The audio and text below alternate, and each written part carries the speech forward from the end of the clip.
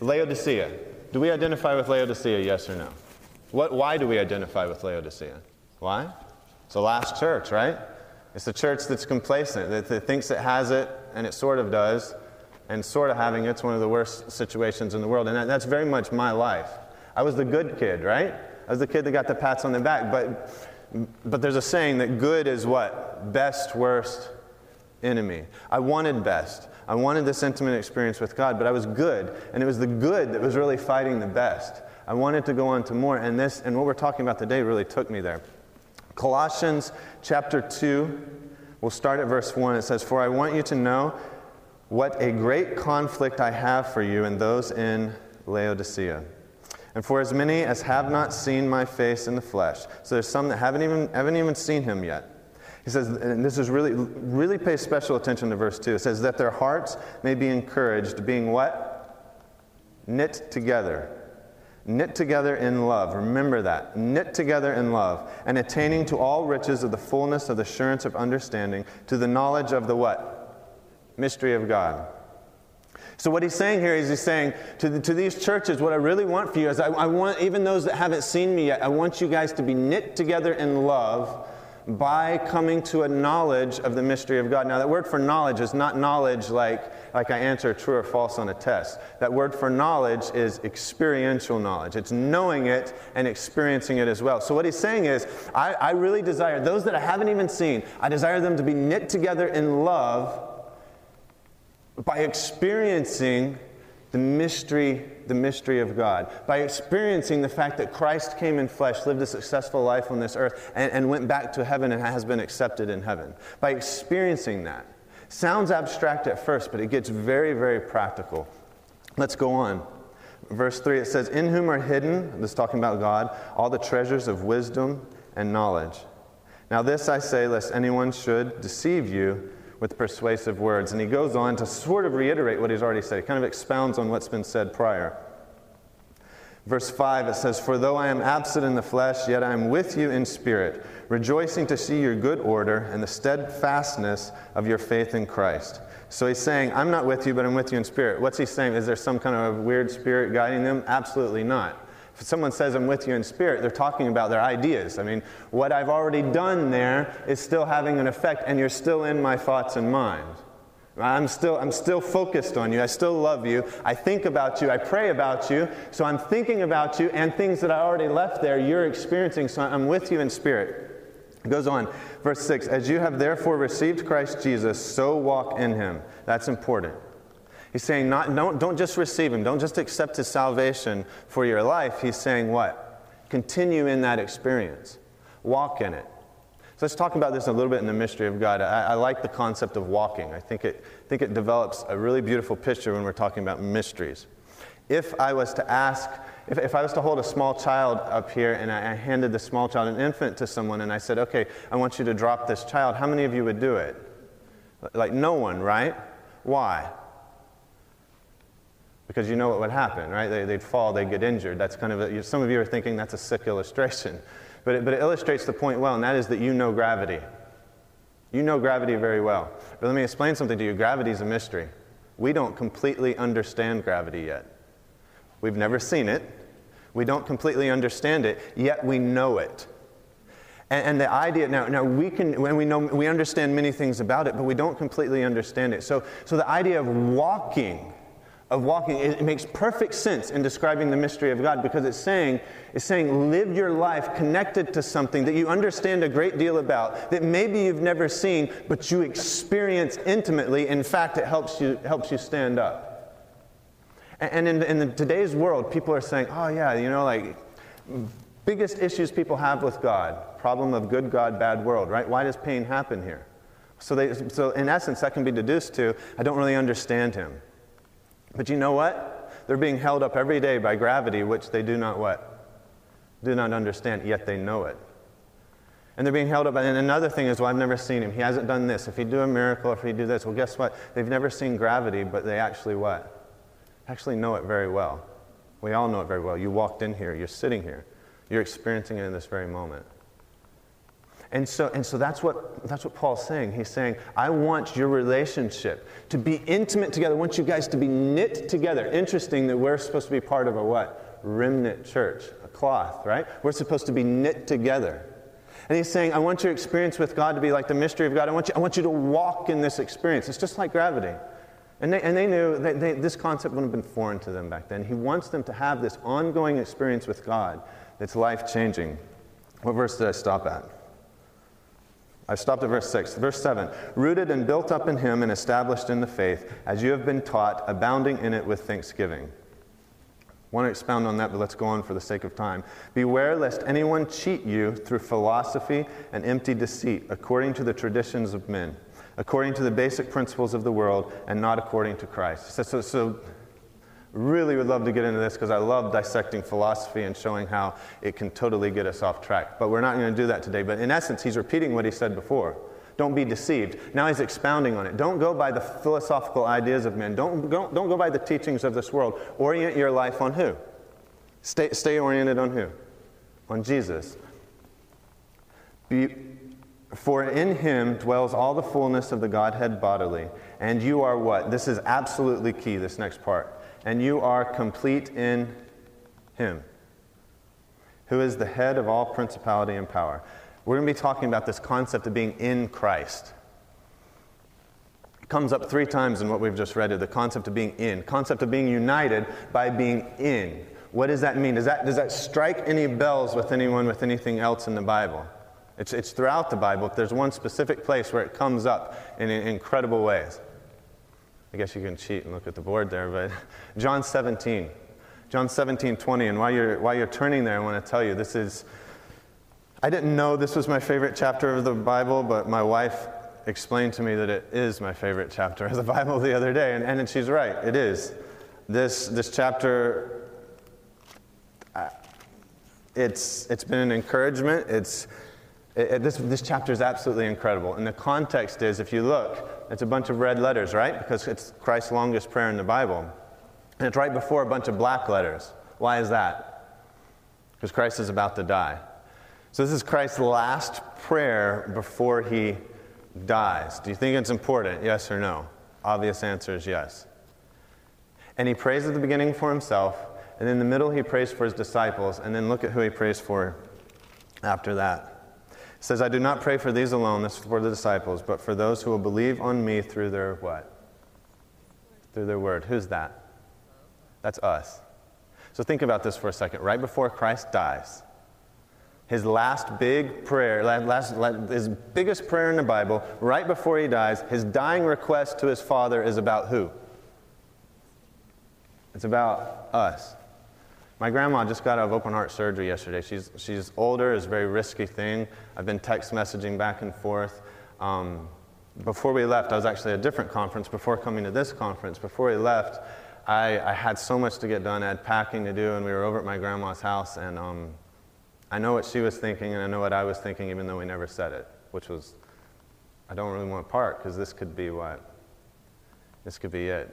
I know what, I have that evening memorized in my head because it's important, because it could have been what? It could have been the last one. It still could be. She's still on the ventilator. She's had issues with anesthesia. But here's the point. When you're about to die, you say what's really important to you, do you not? And Jesus is saying what's really important to him. And at the end of his really important prayer, he's praying for you and I who believe on him through his word. Let's look at what he says. It's absolutely incredible. Verse 21, that they may be what? One.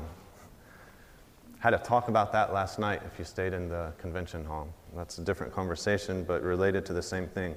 That you may be one, as you, Father, are in me, and I in you. That they may be one in us, that the world may believe that you sent me. What is he saying? He's saying something that Paul picked up on, right? I want them to be knit together, but the way they'll be knit together is by being what? Connected to us. Connected to me as this mystery of God becoming human. If they're connected to that, then they'll be connected to each other. And it's not just this point, it's not even just for a relationship. It is for a relationship, but it's not even just for a relationship. You'll see how that develops here in this passage. That they also may be one in us, that the world may what? Believe that you sent me. So what Jesus is saying, the greatest evidence to the world will believe. He's not saying it might believe. He says the world will believe that you sent me if they experience oneness with me that then knits them together to be one with each other. He's saying this is the greatest evidence. And guys, this isn't just a place in the Bible. This is Christ's dying request to his Father. It goes on. I and them. Verse 22. And the glory which you have given me, I have given them, that they may be one just as we are one. I and them, you in me, that they may be made perfect in one. What kind of unity does God want? He wants a perfect unity. And that the world may know that you have sent me and have loved them as you have loved me. Father, I desire that they also, whom you gave me, may be with me where I am, that they may behold my glory, which you have given me. For you loved me before the foundation of the world. And here he comes. This is his final cry. O righteous Father. I mean, that's his name. I mean, the characters associated with the name very obviously throughout the Bible. The world has not known you, but I have known you, and these have known that you sent me. And I have declared to them your name, your character, your righteousness, and will declare it, that the love with which you loved me may be in them. And what? I in them. Okay, right now there's a big conversation about spirituality and this type of thing, like different types of prayers and stuff like that. And really, almost all of it, probably 90% of it, comes down to how you interpret the word in, which unfortunately you can't do this great little exegetical. I mean, I tried. It's in. It means in. But Christ's last phrase and his biggest prayer in the Bible is that he would be what? In us. So let's talk about that. There's lots of philosophies about that. There's lots of traditions about that. There's little lights that float around and go into people in movies and stuff like this. That's not what he's talking about. Biblically, how does God get inside you? He literally wants to be inside you. And we'll say the Holy Spirit. So there's the Holy Spirit, like this kind of like God ghost that comes and lives connected with you. Is that what being in? Because everyone says the Holy Spirit. That's a good answer. It's a correct answer. But why is it the correct answer? Because the Holy Spirit guides us into all what? Truth. How did the mystery of God actually happen according to John? John 1:1. In the beginning was the what? And the was with God, and the Word what? Was God. So how does God get inside you? Through words. Well, what's words? Words are sounds that communicate ideas, right? So the way God gets inside of us is by putting his ideas, his thoughts, inside of us. It's very simple. It's basic. But Christ's dying request was that his ideas, that his thinking would be what? Our ideas and our thinking.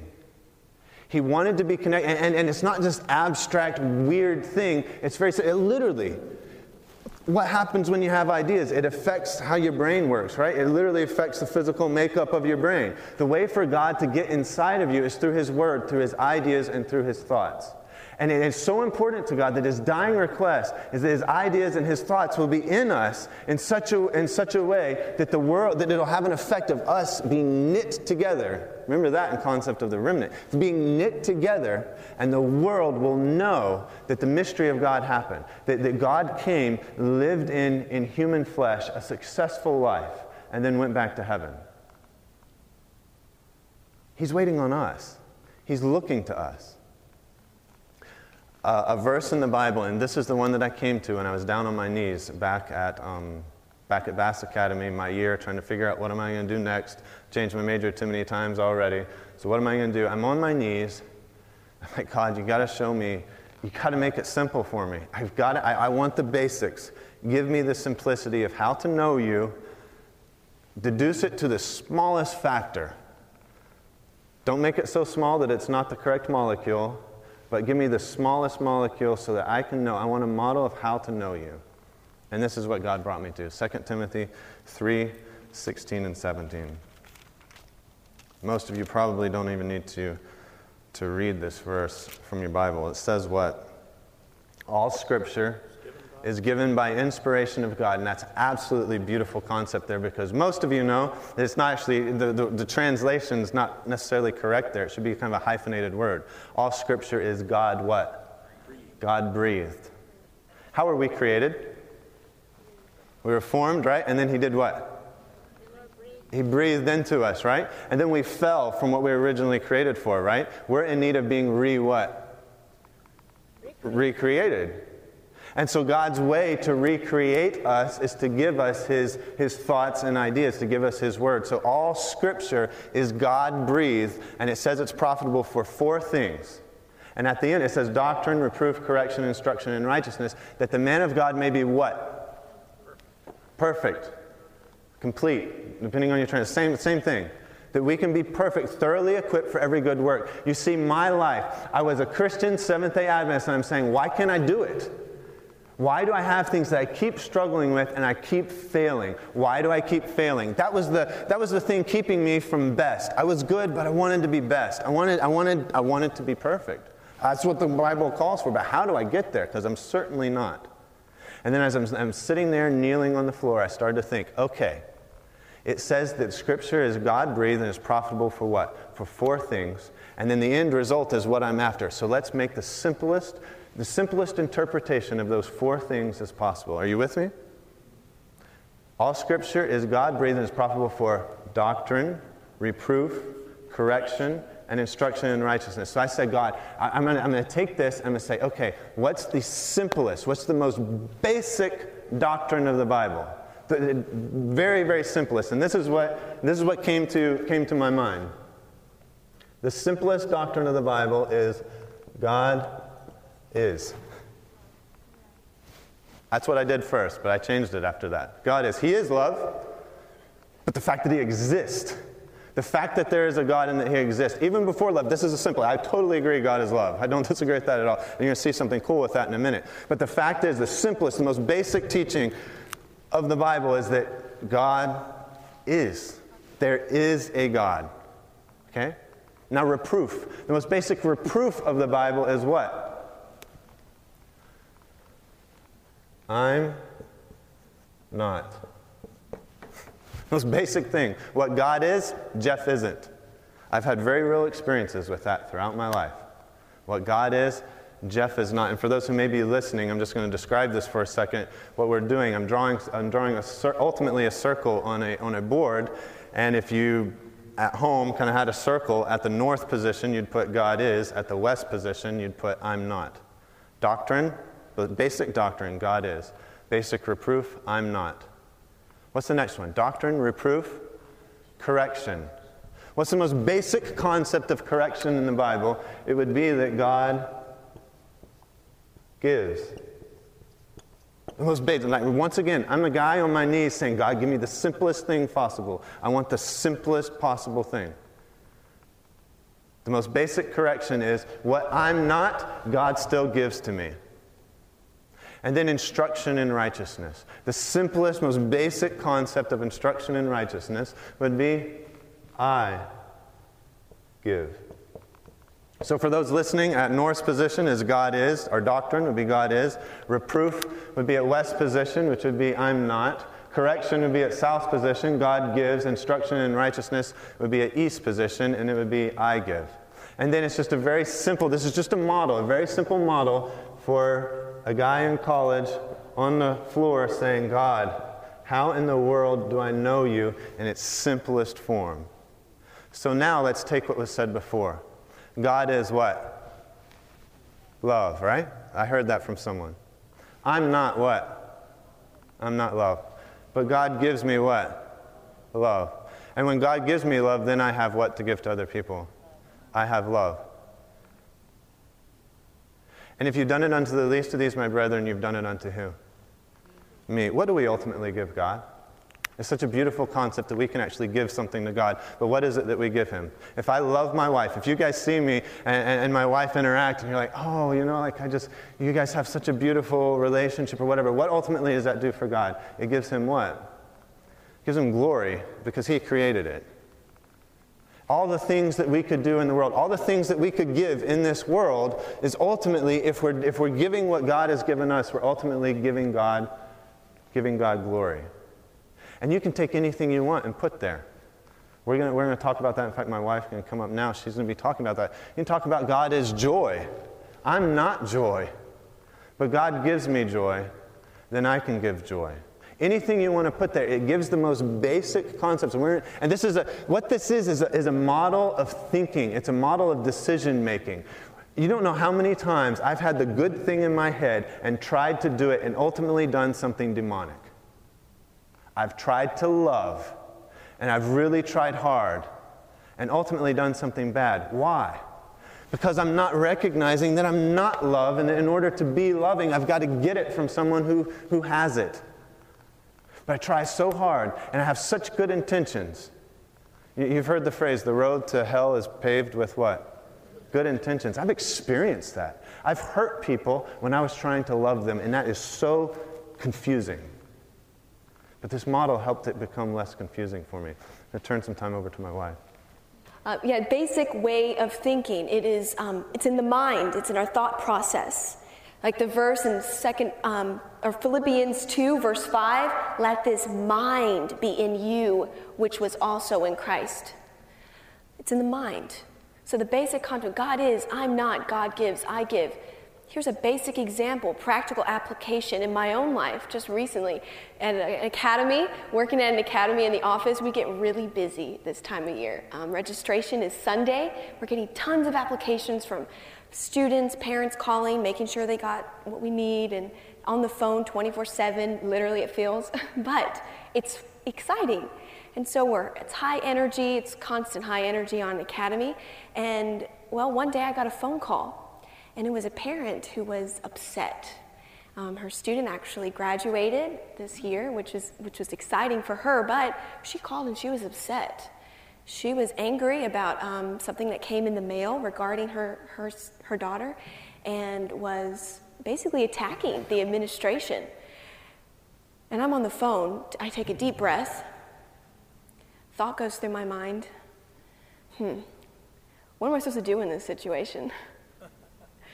The assistant next to me looked at me, and she rolled her eyes because she knew who the lady was. The first interaction I've ever had with her in this type of situation. Well, I said a prayer. I calmed her down. I assured her I was going to try and figure out what was going on. We got off the phone. I did my best to communicate with the principal and the previous treasurer, and worked out some solution for her. Called her back, calmed her down, and told her within a week we will have a solution, and explain the situation, what was going on in the school. Our internet was off at a time, and just it was kind of chaotic. Well, it was interesting because she calmed down. She allowed me to speak, and she listened to me. I got off the phone. I was thinking, wow, I was patient. That was pretty basic. I actually did it right that time. I was patient. But it doesn't always work that way. I mean, if you think about it, sometimes we're not patient. Sometimes we can give too much patience that in return can hurt us or someone.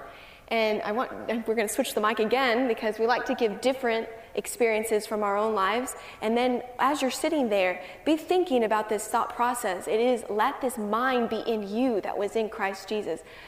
In fact, in our devotional life, with the initiative of revival and reformation, reading the scriptures every day, going to the Word, reading the Spirit of prophecy, having those ideas and principles fresh in our minds, so that way each day we can go about applying them.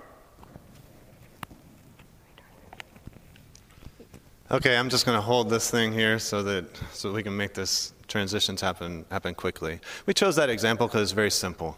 Very simple. You could analyze Hitler on this thing, but let's keep it simple. Let's keep it into things that we actually have happen on day-to-day experience. Me, I can be patient too. I'm not as prone to it as my wife is. Let's be completely honest. I have to.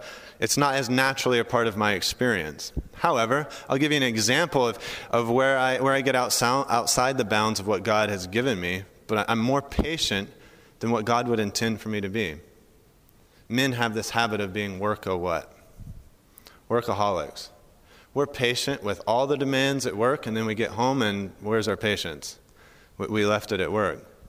I've been in that trap. I've been the guy who, I work at Academy. If any of you know anything about academies, you know that means we do about 100 things. At least it seems that way. Recruiter, chaplain, teach Bible, teach preaching classes, organize weekend events, organize mission trips, and then when everyone's like, oh, good, it's summer, now you have the pressure of numbers. Do you know what that means?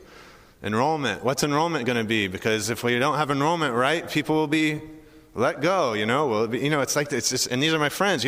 It's this pattern, and I'll get real patient with that, and the demands put onto me, but then not be patient at home. And this is a concept I want you to really think about.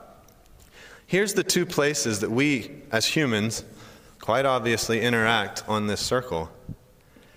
It is not uncommon for us as humans to even something like patience, something that is good, to give outside the bounds of what God has given us.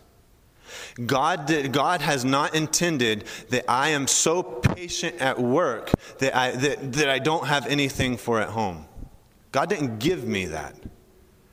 So even when I do a good thing, I have to make sure it's within inside the boundaries of what God intends for me to give. Does that make sense? Love. How often can we be so loving to this one person that we ignore the other? So there's something, the word in psychology, the catchword in psychology today would be boundaries. Boundaries are things you set on your own life. And it's possible to give more than God originally gave you. It's also possible to not give what God originally gave you. I've had students before, as a chaplain, this is shameful to admit. I've had students come in, I really need to talk to you, and I set up a time, and then I'm so patient somewhere else that I miss the appointment. And everyone makes mistakes, right?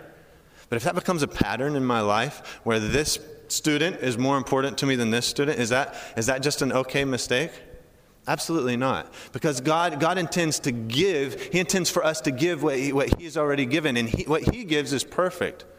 So we have to be very, very deliberate in our giving to think, is what I'm giving what I have been given already? Does that make sense? And we get outside of these boundaries all the time. And what ultimately happens, where this would be boundaries, this would be idolatry. Why do I give more? Or why do I give beyond what God has given? How many people have witnessed someone get angry about trying to get people to do something that is good and righteous? I've been there. I've been the guy that's gotten angry before. I'm giving something far beyond what God would have me give, but the goal is good. Because what's happening then is I'm not recognizing that I'm not. I'm thinking I am, a little bit, right? That's the problem with idolatry. Is all idolatry is ultimately self-worship. It's not worshiping some car that we like or some idol on the ground. It's ultimately a way of uplifting ourselves. And so when I get angry, it's because I haven't put myself in the proper relationship with God. I haven't recognized that God is, I'm not, and I have to stay submitted to what God is. I have to recognize that I don't have what God has, but I can only give what God gives. And being in that mind frame of constantly keeping ourselves in check, what is God given and who is God? And based on those things, I can have thoughts and have interactions. I keep my thoughts and my actions in check based on what is God and what is God given. Did you want to say something else about that before we? Yeah. So this is all conceptual at this point. I would title this a model of agape. Agape being what? God's love. Now we could easily, in fact, my wife and I love ethnic foods. Love ethnic foods. I mean, you tie all of it. Like, it's a good thing I'm a vegetarian, because if I wasn't, I'd be eating everything. I like to try anything. There's a few I haven't had. It's like I have a bucket list of restaurants, And we'll say I love Thai food, right? And then at night I'll say I love you. Is that the same thing? It's unfortunate that the English language makes those things the same thing. The language in the time of Christ, Koine Greek, did not make those things the same thing. I would say I phileo you, or I storge you, or I eros you. Those are all very, very different concepts, okay? So we're going to talk about the God's love is agape. But God intends for the three human loves, storge, phileo, and eros, he intends for those three things to be human interaction through which God's love flows. Does that make sense? So in other words, when I have the agape experience happening in my life, when I have storge, it will be ultimately God showing love to the world through me. Does that make sense? When I have phileo, it will be ultimately God showing love to the world through me. When I have eros, it will ultimately be God showing the world through the love through me. Let's talk about what storge, phileo, and eros are. Storge looks just like this, only you put a human in this spot. Is a human ever love? No. But a human who has allowed God to love them and who follows his example can put themselves, as long as they're experiencing this, they can then pass on love. Does that make sense? That would be like a mother's love for a child. That's storge. Why someone chooses to be a nurse and another person chooses to be a librarian? Why? It's storge. Probably the best word, and it's a horrible word for this because it's just not very strong, would be affection. Some people choose this, or I'm passionate about this, and I'm passionate about this. That would be the concept of storge. If I told in fact, let's try this. On the count of three, I want everyone to point at something in the room. 1, 2, 3, point. Okay? Pretty much everyone, there's probably one or two of you that may be pointing at the same thing. Pretty much everyone's pointing at something different. Why did you choose that? That's storge. Okay? Does that make sense? Okay, now I want you to talk with someone close to you, and I want you to point at the same thing. Okay? On the count of three, so you got to talk quick. On the count of three, I want you to point at the same thing. 1, 2, 3. Okay? That's phileo. Phileo is the root word for what? Friendship. So when people share mutual storge, they're both pointed towards scuba diving. My wife and I scuba dive together, so we have a special interaction. We both love scuba diving. We both have our individual storge for scuba diving, but we have a special relationship because we scuba dive together. Does that make sense? Okay? The best example of this in the Bible would be the church.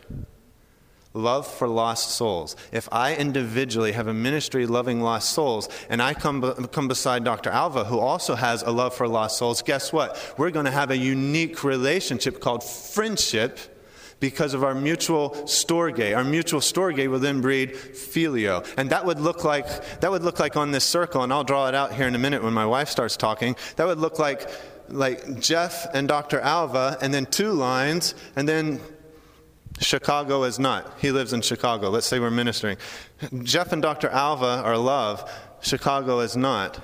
Jeff and Dr. Alva give love to Chicago, and then the end result is Chicago will give love. And it's conceptual at this point, but there's very real examples of it. Eros. Hit this one very quickly, and then give the mic over to my wife. Eros is the root word for erotic. The love between a husband and a wife. To draw a model here, you would have to take this, bring it out, and 2 people, and then turn it around. So you have arrows, like all the arrows pointing at each other. I'm not going to ask anyone to give a demonstration of this today, but it would be like this if I had you guys do it. It'd be like 2 arrows, like people pointing straight at each other. I'm giving you storge at the same time you're giving me story. It's this mutual focus on each other. So these are just models, but the intent is that these 3 human loves be the cups through which the water of God's love flows. Yeah, so we're going to be going over storge together. And that is, like he said, children is the best example. We don't have kids of our own, even though lots of people think we should already because we've been married for 4 years, but we're praying and waiting for the right time. But I love kids. I'm from a family of 6. I'm the second oldest, the first daughter, so I'm like the second mom. I absolutely love kids. I'm involved with our Eager Beaver ministry in our church. And with that, it's amazing how this model right here, God is love, and having that connection with God, that relationship and understanding and experiencing that God loves me, that God loves you. It's incredible. We each have a different testimony. I would love to hear all of your testimonies because it makes God so real to me to hear how God has led you in your life and the struggles that you're going through even right now. Maybe you're questioning some things and you want God to answer you, to give you an answer. And right now we're looking for those answers. Well, storge, with using the children as an example, Dylan, a second cousin of ours, comes from a pretty rough upbringing. He doesn't have any biological parents to take care of him. He's actually living with his grandmother right now. But we've been able to take care of him sometimes, babysit him and that sort of thing. And he's learning. He's this high energy young boy that just wants attention. He wants love. He's eager for that love. So with that, with this storge right here, he drew it on the board using the same model as was described before with the God is, I'm not, God gives, I give. God loves me. I've experienced that love. I'm studying that love even more so today, reading the chapter of love in the Bible in 2 Corinthians 13. So God is love. I'm not love, but he gives me that love that I can give. Well, since Dylan needs love and I give him love, I'll tell you a story. What does love look like? Love is patient. Love is kind, right? I'll give you a real specific story. Dylan is high energy, wants things right away, comes into the house one day after playing outside. It's hot in Mississippi. It's about 98 degrees or so. It's hot. He comes in, runs in the house, does not take off his shoes, and dirt's being tracked down the house, and he runs into the kitchen, and he's just opening the cupboards looking for something. And I look at him, and I'm thinking, okay, I could get angry right now because I've already told him like 5 times that day to take his shoes off. Well, I looked at him and I said, Dylan, do you remember what I asked you to do this morning? And he looked at me and he said, oh, yes, I remember. And he goes back, he takes off his shoes, and then without me asking, he goes and he grabs the broom and he sweeps up his mess. And I looked at him and I thought, wow, thank you. That is awesome. That was really kind of you to do that. Well, there's different scenarios in which I was able to give him water when he was thirsty or whatever. But I tell you, I'm not a parent, but I know just from hearing other parents and just seeing, I don't know it, but just seeing the joy on the parent's face when you see your child do something kind to someone else or they're courteous to someone else. I saw Dylan just recently in the church. A little girl was thirsty, and she was asking her mommy, I need water. And Dylan, without even coming to, letting them know they're getting water, he runs into the kitchen, grabs a glass of water, and brings it to her. He said, can she have this? And the mom looked and said, well, that was really kind of you. Thank you for bringing that. That's an example. When we give love to someone, when a parent gives love to their child and instructs them in all righteousness, they can give back. That it gives. As teachers at an academy, our dream and our goal is youth rightly trained at Bass Memorial Academy. What does that look like? It's in the mind. It's in the thought processes in the mind. What they think about. What do they learn about? I want to read a quote from Ellen G. White. I was searching. I was just reading about what does it mean to have this mind be in you. Well, something that we need to be careful of as human beings is pride, right? Pride of human wisdom. Because there's lots of thought processes out there, philosophies and ways of thinking and ways of teaching that we can get caught up in. And something that we need to be careful is Paul. Paul even knew that this was an issue. And so Paul declared to Timothy that the time will come when they will not endure sound doctrine, but after their own lusts shall they heap to themselves teachers, having itching ears, and that they shall turn away their ears from the truth and shall be turned into fables. So in other words, that love, this model right here gets lost. I just wanted to mention that. I was going to mention it earlier, but just a side note, this model can get lost. And instead of God is wisdom, God is knowledge, and continuing this cycle and then going into the loves of the children. Instead, what happens is we lose track of this and we just think that I am knowledge apart from God. I am truth. And we instruct our young people in the wrong direction. And we can see that with the school systems, some of the school systems today becoming more like the world and not upholding the love of God for their students. Jeff's going to describe the next love. Just want to say that this position right here, when we stand as love before other people, it's probably one of the most dangerous positions in this whole world. A dad. I mean, it's been really cool interacting with Dylan this summer. He's been around this summer. It's been really cool, but it's incredibly dangerous. Because what if I get it wrong? You know, what if I, in my desire to do good, what if I give him beyond what God would have me give him? Then I'm not giving him an accurate model of the person that actually is in this position. Does that make sense? When you're a nurse, you know, when you are to be love and your patient is not, but you give something that then ultimately allows your patient to give. It's a dangerous position to be in, but the reality is we're all there. We're called to be there, and if we take God's name, we're saying, I'm willing to be like you to the world. I'm willing to be a Christian, a Christ follower, implying that I'm going to be like him. It's an incredibly dangerous position. We don't have a lot of time, so we're going to kind of speed through the other two loves.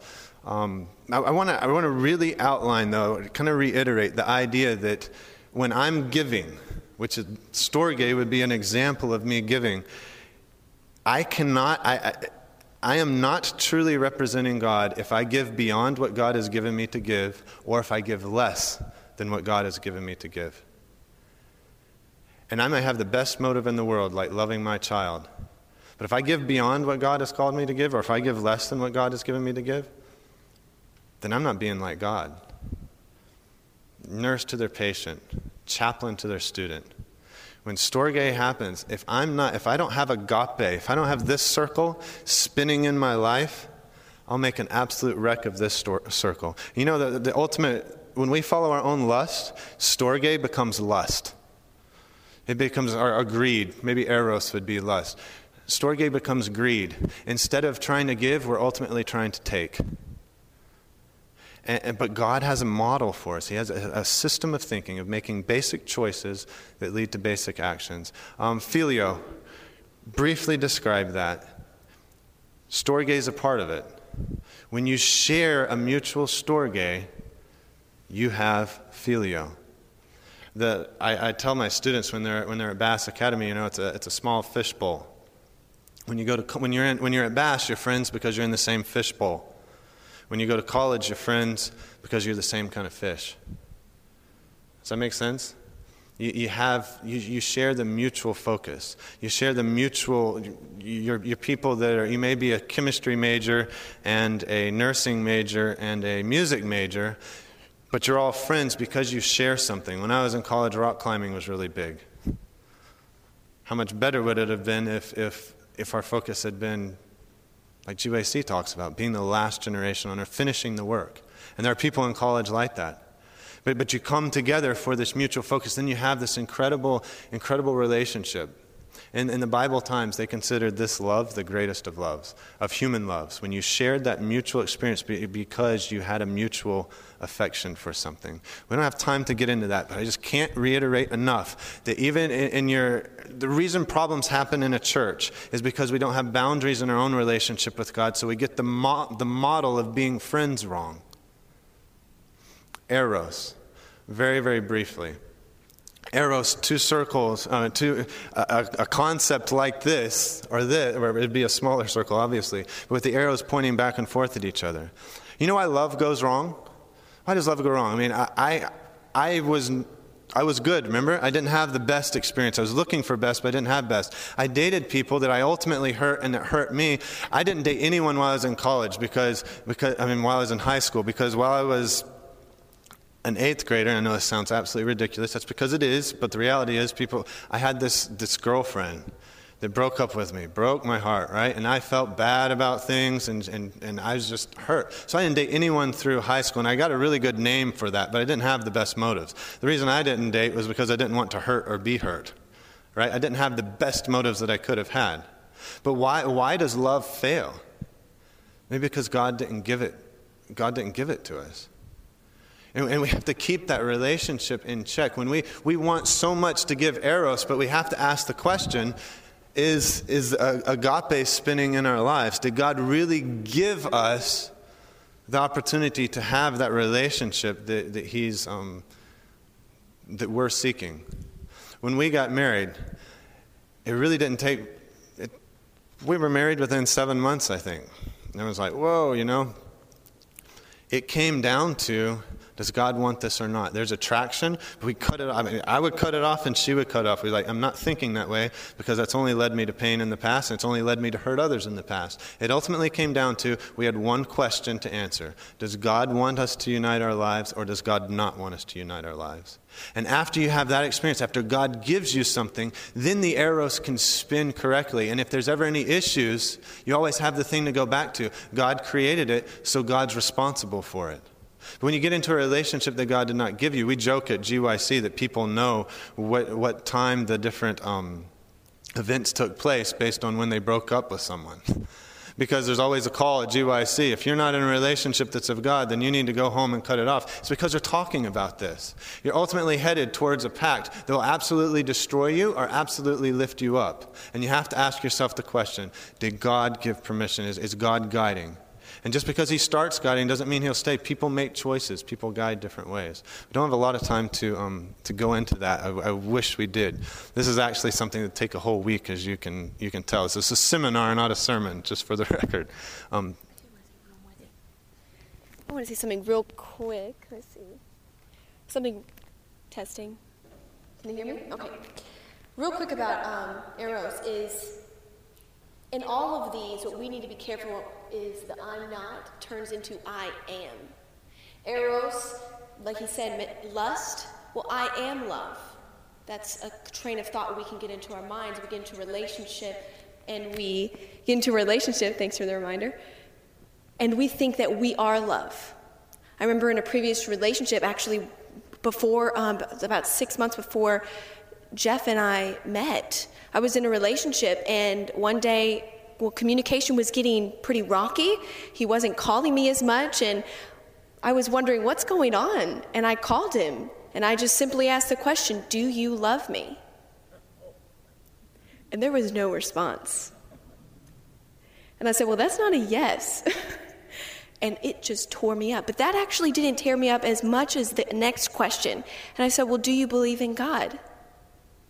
And he said, no.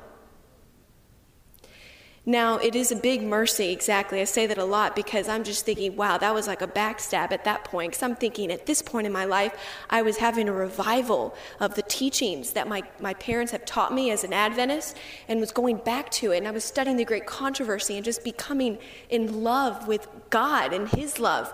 And so I was sharing it with my boyfriend at the time. He was not a Christian or not an Adventist. And so I was sharing it with him, and it went totally away. But I kept thinking, why? How can he not love me? Love is so beautiful. We loved each other. We said we loved each other. We said we were going to get married one day. Well, why? Because it became an idol. It was, I am love. Not God is love. How does he love? How can I love him? How can he love me as God has given and shown us love? Instead, we were just loving each other from the lust of the world, from the lovey-dovey butterfly feelings that we see when we watch love movies and love songs. And we think, well, can that be mine? The reality is what's lasting is God. And this model, these can only be successful, can only bring us success when we are prayerfully submitting to God every day and studying his word, asking him daily, God, I am not, for today, I don't have patience. I'm not patient. I don't have love. I'm not love apart from you. God, give me your love, give me your patience. And studying the word of God, prayerfully submitting, he gives it. Not this mystical experience, but a solid foundation of how God gives it to us. So it's hope. It's hope for all of us. Every single relationship, every single position that we are in, these will be successful because the word of God is there. It's for everyone. It's available for everyone.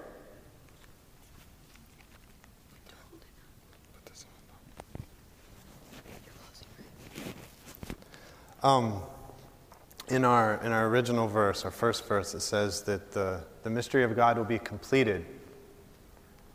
The idea is that the mystery of God is Christ coming in human flesh, living a successful experience such that he was accepted back in heaven.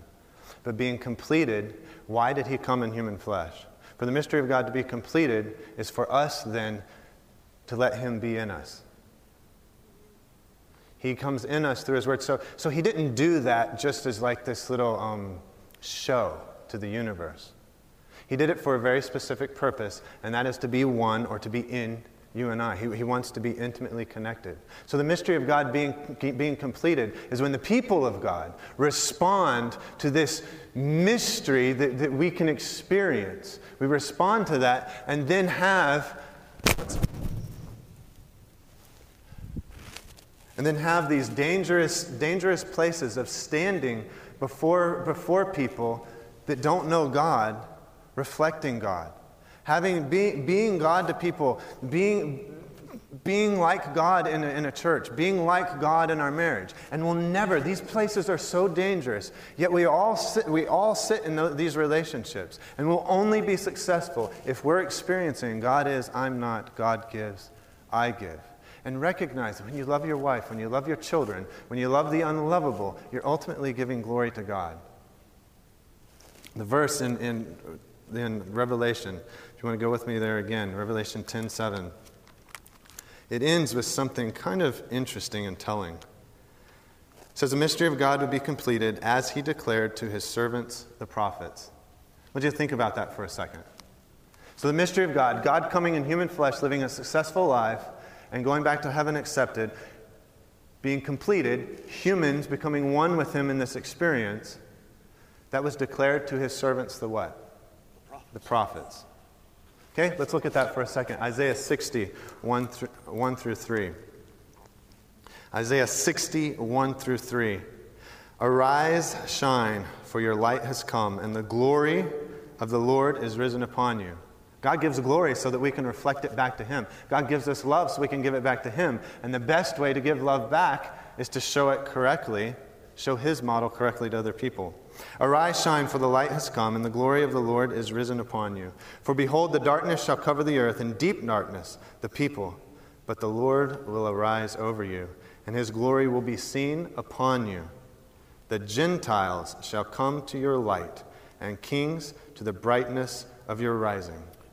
What Jesus said in John 17 wasn't anything new. He's saying, if they experience being one with me and one with each other, if they experience true agape and it spins out into the relationships of their life, people, kings, people who don't know me will come to get to know me from them. Kings will come and get to know me. It's told in Isaiah, in the prophets. Leviticus 16:30, incredible passage. Absolutely incredible passage. By the way, considered the greatest prophet, right? Who is it? Moses.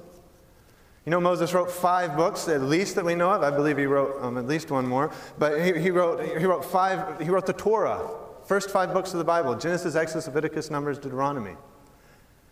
As you're turning to Leviticus 16:30, I just want to share with you something. It's in a chiastic structure, which means the first matches the last. The second matches the second to last. But guess what? Leviticus is in the middle, and Leviticus is set up in a chiastic structure. And guess what's in the very middle of Leviticus? The Day of Atonement. The day teaching the people about how to be one with God, how to be knit together with God and thus with each other. Look at this verse, Leviticus 16:30. It says, for on that day the priest shall make atonement for you, to cleanse you, that you may be clean from all your sins before the Lord. Amen. He wants to give us the same experience that he has. The concept of atonement was not just to get rid of sin, it was to help unite people with God and with each other. The prophets. So we talked about Isaiah, Leviticus. You can find this throughout the Old Testament. Let's look at Ezekiel 36. Ezekiel 36.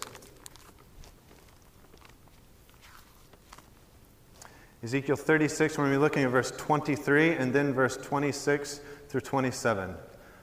Verse 23 and then verse 26 to 27. And I will sanctify my great name, which has been profaned among the nations, which you have profaned in their midst. And the nations shall know that I am the Lord, says the Lord God, when I am hallowed where? In you, before their eyes. So when they can see my holiness in you, His holiness is His thoughts that lead to His actions. We can have God's thoughts. Even though we don't naturally have them, we can have God's thoughts. We can have God's ways that will ultimately lead to His actions. It's prophesied throughout the Old Testament. You could even look at Daniel, the most Adventist of Adventist texts. Daniel what? 8:14. What does it say? So 2,300 days, then shall the sanctuary be what? Cleansed. In other words, there's coming a time when there'll be a time of atonement. And the purpose of a sanctuary has never been the sanctuary. The purpose of the sanctuary has been the worshipers. The purpose of the sanctuary on this earth was so that the worshipers would understand and come to experience oneness with God. And now we have God in heaven interceding on our behalf. And when we unite with Him in that process, do you know what the investigative judgment is? It's God preparing us to be His bride. It's the most exciting thing ever. We tend to think of it as sitting there before a judge saying, okay, am I going to go to jail or am I going to go free? That's how we think of the investigative judgment. Absolutely wrong. The investigative judgment is God, Christ, saying, I want Jeff to be part of my bride. And by the way, God, I promised him in John 16, I'd send the Holy Spirit to guide him in all truth. And look, Jeff's responding to it. It's happening. You can see my love happening in his life. You can see it, God. That's what the investigative judgment's about. It's about God connecting with His people at a very intense time in Earth's history, of Satan trying to get us to be one with Him, and God making everything available for us to be one with Him. Christ's dying request, I in them, will be fulfilled. You don't think a father is going to ignore the dying request of his son? Absolutely not. But it has practical implications. It's going to actually happen. All of Scripture is about this. It's all about God becoming one with us. We'll close with Ephesians 3, 16 through 21. Ephesians 3, 16 through 21.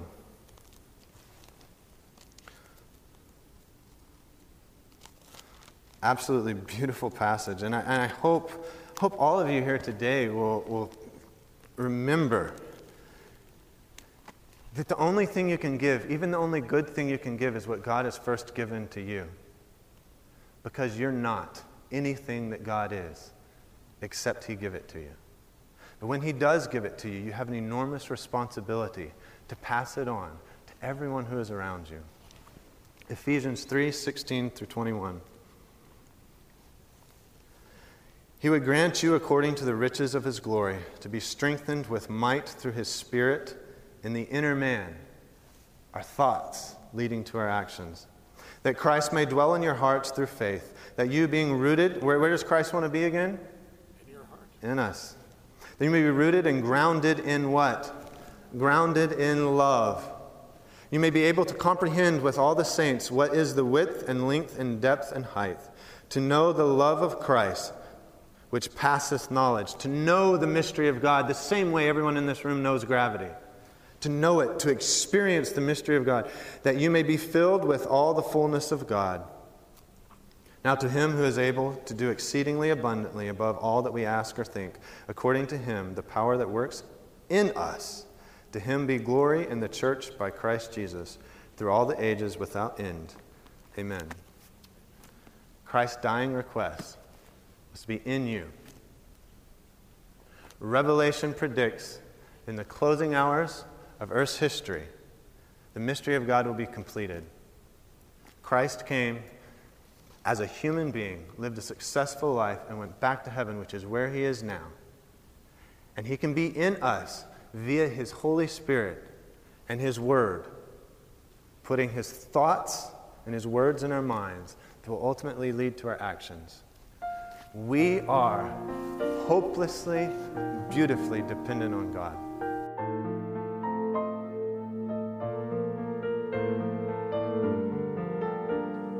This media was produced by Audioverse for ASI, Adventist Layman's Services and Industries. If you would like to learn more about ASI, please visit www.asiministries.org or Or if you would like to listen to more free online sermons, please visit www.audioverse.org.